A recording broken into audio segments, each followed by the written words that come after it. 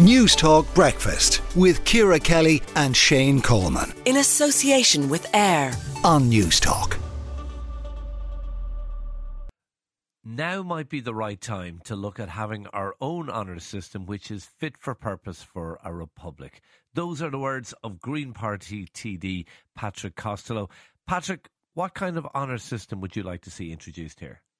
Well, I think one that recognises the achievements and the hard work of the citizens of Ireland or people for Ireland.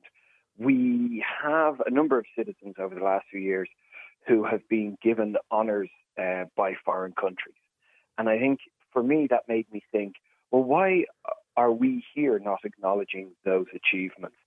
And I think if we look at other European countries, France, a republic, has the Legion of Honour.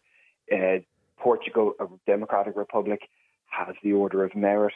Finland, another example, has them. And I think it's important that we acknowledge the work of citizens, the achievement of citizens, both because it's the right thing to do, but also as an inspiration to others. Okay, so who would decide? I don't know how much thought you have given this at this stage, and maybe more thought needs to be given to exactly how it would work. Who would decide who is worthy of such an award, do you think? Well, we have an award already. We have a Distinguished Service Award that's awarded by the President on the advice of a high-level panel. Now, this is a panel made up of experts, made up, I think, of some politicians. So, the aim of that was to be as non-political as possible. Now, that only makes awards to people living outside Ireland. But it has shown that these awards can be done in a fair and non-political way. I think another interesting example is America, where you have presidential medals decided by the president exclusively. You have congressional medals which are voted on by the Congress exclusively. And there are rules baked into it to ensure that it doesn't fall down a partisan political hole. So I think the devil is in the detail here.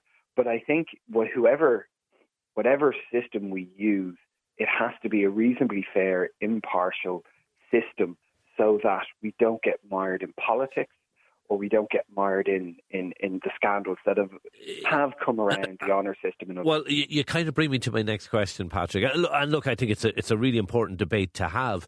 But, I mean, there is an argument that you'll never come up with a system that is going to be free from controversy or free from sort of prejudice in terms of, it'll always be celebs and big stars who are more likely to get it. I mean, you mentioned the Legion d'Honneur in France.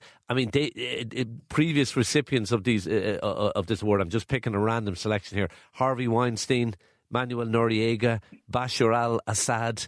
I mean, isn't there a real danger here you end up in an award system that ignores the everyday heroes that do unbelievable work and favours those who are rich and famous, basically?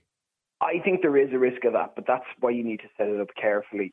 And I think actually if we look at the American system where they don't have an order of merit that you join, it's simple medals, that's actually much better at getting into the individual people who've made an achievement. Reviews of the British honour system have said that it is, in the last few years, moved significantly towards community and voluntary groups. So it's not necessarily inherent in an honour system that it's going to be celebrities.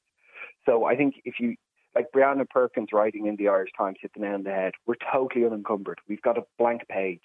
We can look around the world and see what works and what is most focused on people. Now, I would say the Americans go too far. There's a presidential medal for Y2K conversion. Now, probably hasn't been awarded anytime recently, but they give medals for almost everything, and I think you need to keep it small, you need to keep it tight so that it maintains its honour. But I think a medal system is perhaps better than an order of merit because it seems to get to the individual citizen more so than the celebrity. Okay, thank you indeed. We'll leave it there. Green Party TD Patrick Costello, thank you for talking to Newstalk Breakfast this morning. Newstalk Breakfast with Ciara Kelly and Shane Coleman. In association with AIR. Weekday mornings at 7 on Newstalk.